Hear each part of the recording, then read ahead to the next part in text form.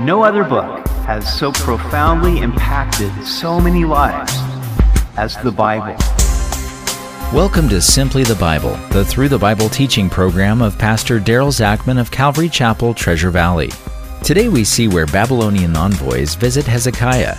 He shows them all his treasures. Then Isaiah prophesies that the day will come when the king's possessions and sons will be taken captive to Babylon.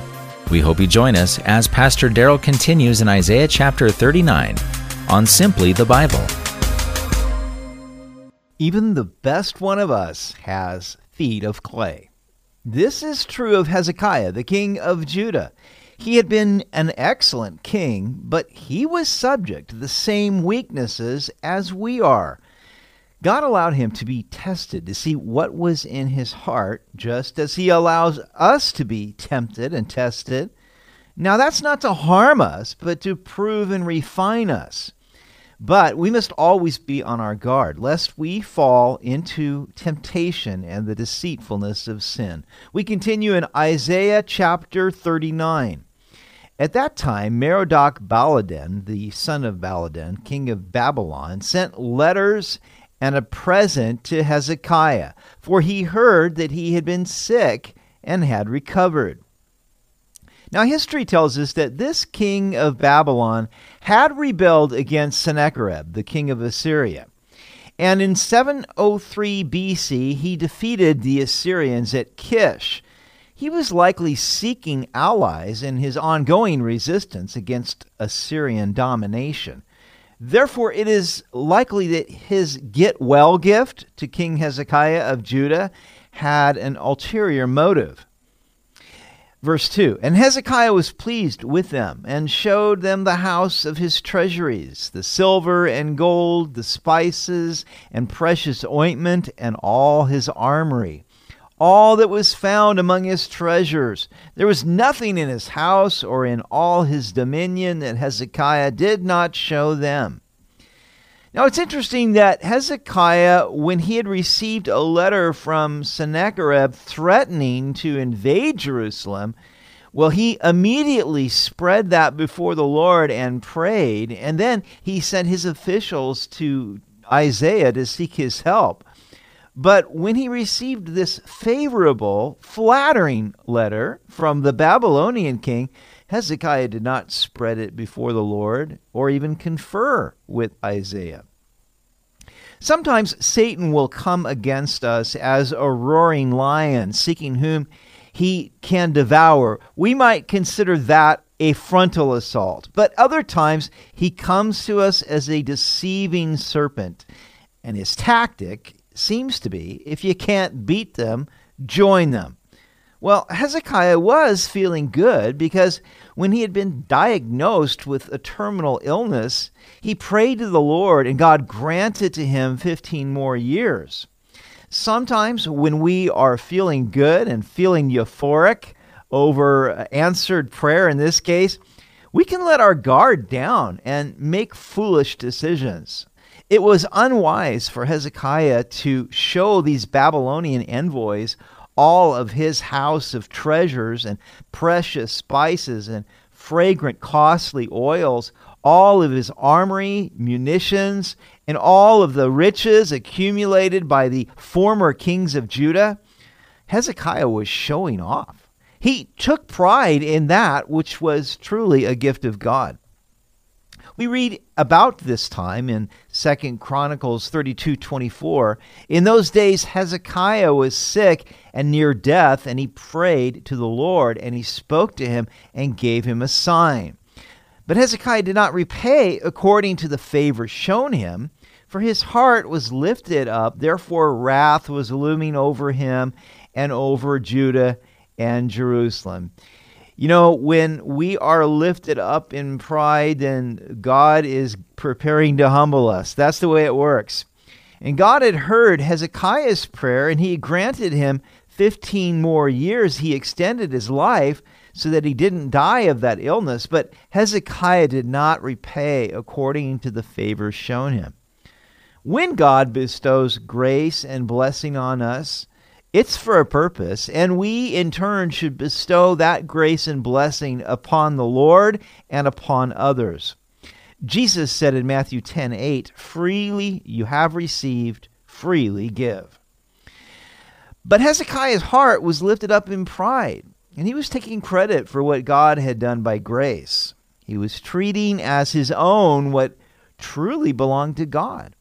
Flattery is dangerous because it feeds the ego and deceives us, and then we can make foolish decisions.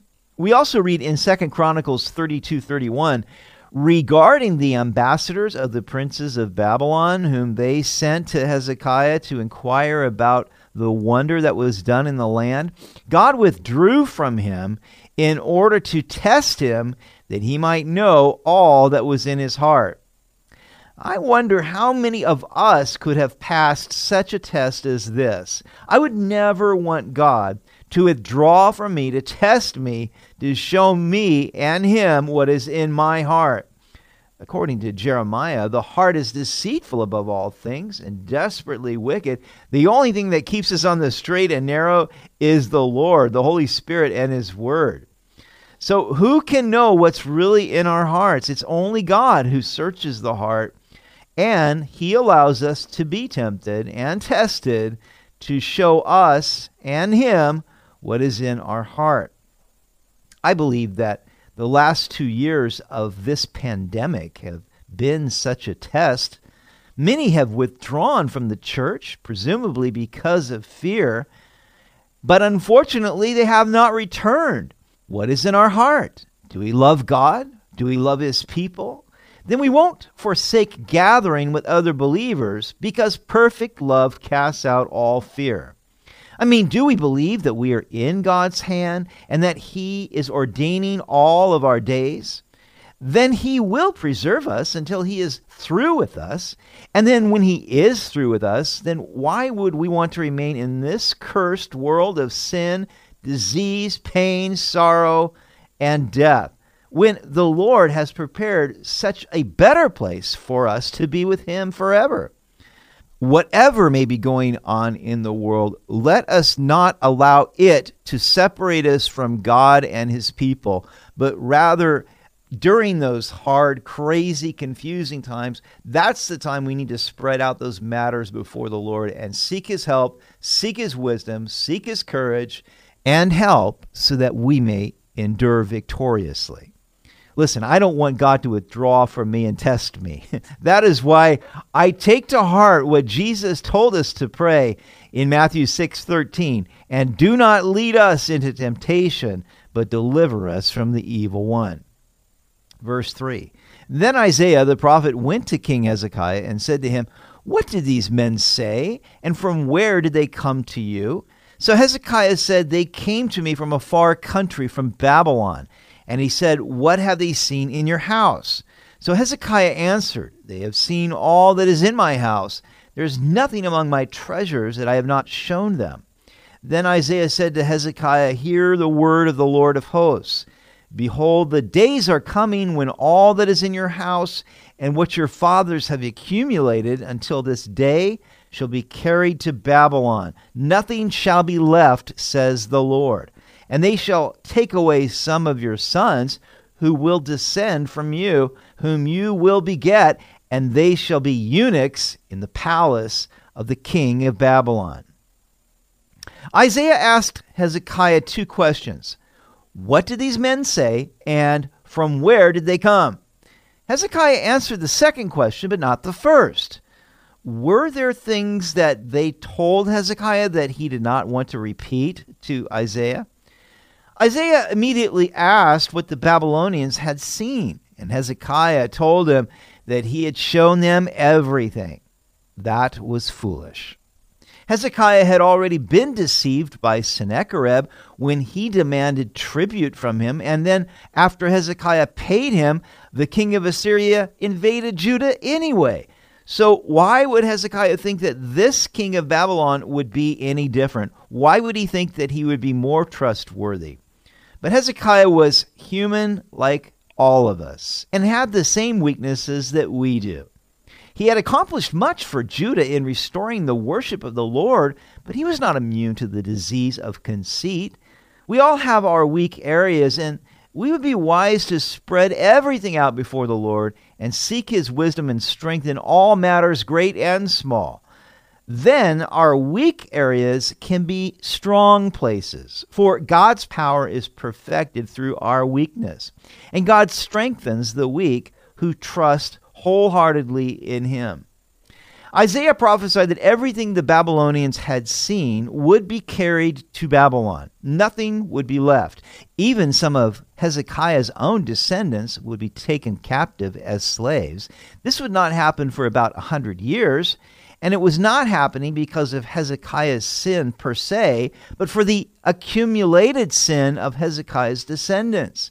In 605 BC, King Nebuchadnezzar would take some of the royal sons captive, including Daniel, Shadrach, Meshach, and Abednego. And then in 586 BC, Nebuchadnezzar would destroy the temple and take away all the treasures. All this was a direct fulfillment of Isaiah's prophecy to Hezekiah. So Hezekiah said to Isaiah, "The word of the Lord which you have spoken is good, for he said, at least there will be peace and truth in my days." Now, why did Hezekiah respond this way? Was he simply resigned to accept the will of the Lord in the matter? Or does this reveal a self-satisfied complacency that was in his heart? Would you be concerned if you knew that your children and grandchildren were going to become slaves in a foreign land? For Hezekiah to say, "At least there will be peace and truth in my days," does not seem to me to be taking enough responsibility. While we are still alive, we have power to influence our generation and succeeding generations. Yes, I do believe that we are on an inevitable course of spiritual decline that will ultimately result in the revelation of the Antichrist. But we don't know when that will happen. And in the meantime, we must do all that we can to train the next generation to stand firm in the evil day and be faithful disciples of Jesus Christ. It could be that God will still bring revival. He did bring revival during the 100 years between Hezekiah and the Babylonian captivity. God would raise up Josiah, one of Hezekiah's descendants, to bring about the greatest spiritual revival in the history of Judah. He can do the same in our generation. So let us not become complacent or not think that the solution is going to be political, but rather seek the Lord on behalf of ourselves, our children and grandchildren, our nation, and the future believers whom God desires to bring into His kingdom. It could be that God is preparing for the greatest spiritual revival the world has known. But if that is the case, then it will only come through the prayers and the efforts and the witness of His saints. God, make it so. Let's close in prayer. Father, we thank You for Your presence. We thank You for Your word. And we do pray, God, for our nation, for our children, our grandchildren. We pray, Father, that You would pour out Your Holy Spirit upon them and upon our nation, and that, God, You would bring forth a great revival in our days before our Lord Jesus Christ returns to take us with Him. We ask this in Jesus' name. Amen. You've been listening to Simply the Bible, the Through the Bible teaching program of Pastor Daryl Zachman of Calvary Chapel, Treasure Valley. For more information about our church, please visit our website at calvarytv.org. That's calvarytv.org. If you have any questions or comments, please contact us through our website. To listen to previous episodes, go to 941thevoice.com or check out our podcast on iTunes or Spotify. Next week, we will begin the second major division of Isaiah, dealing with God's restoration and deliverance. It begins with a simple message to the Jews, "Comfort my people." We hope you'll join us as we continue in the book of Isaiah on Simply the Bible.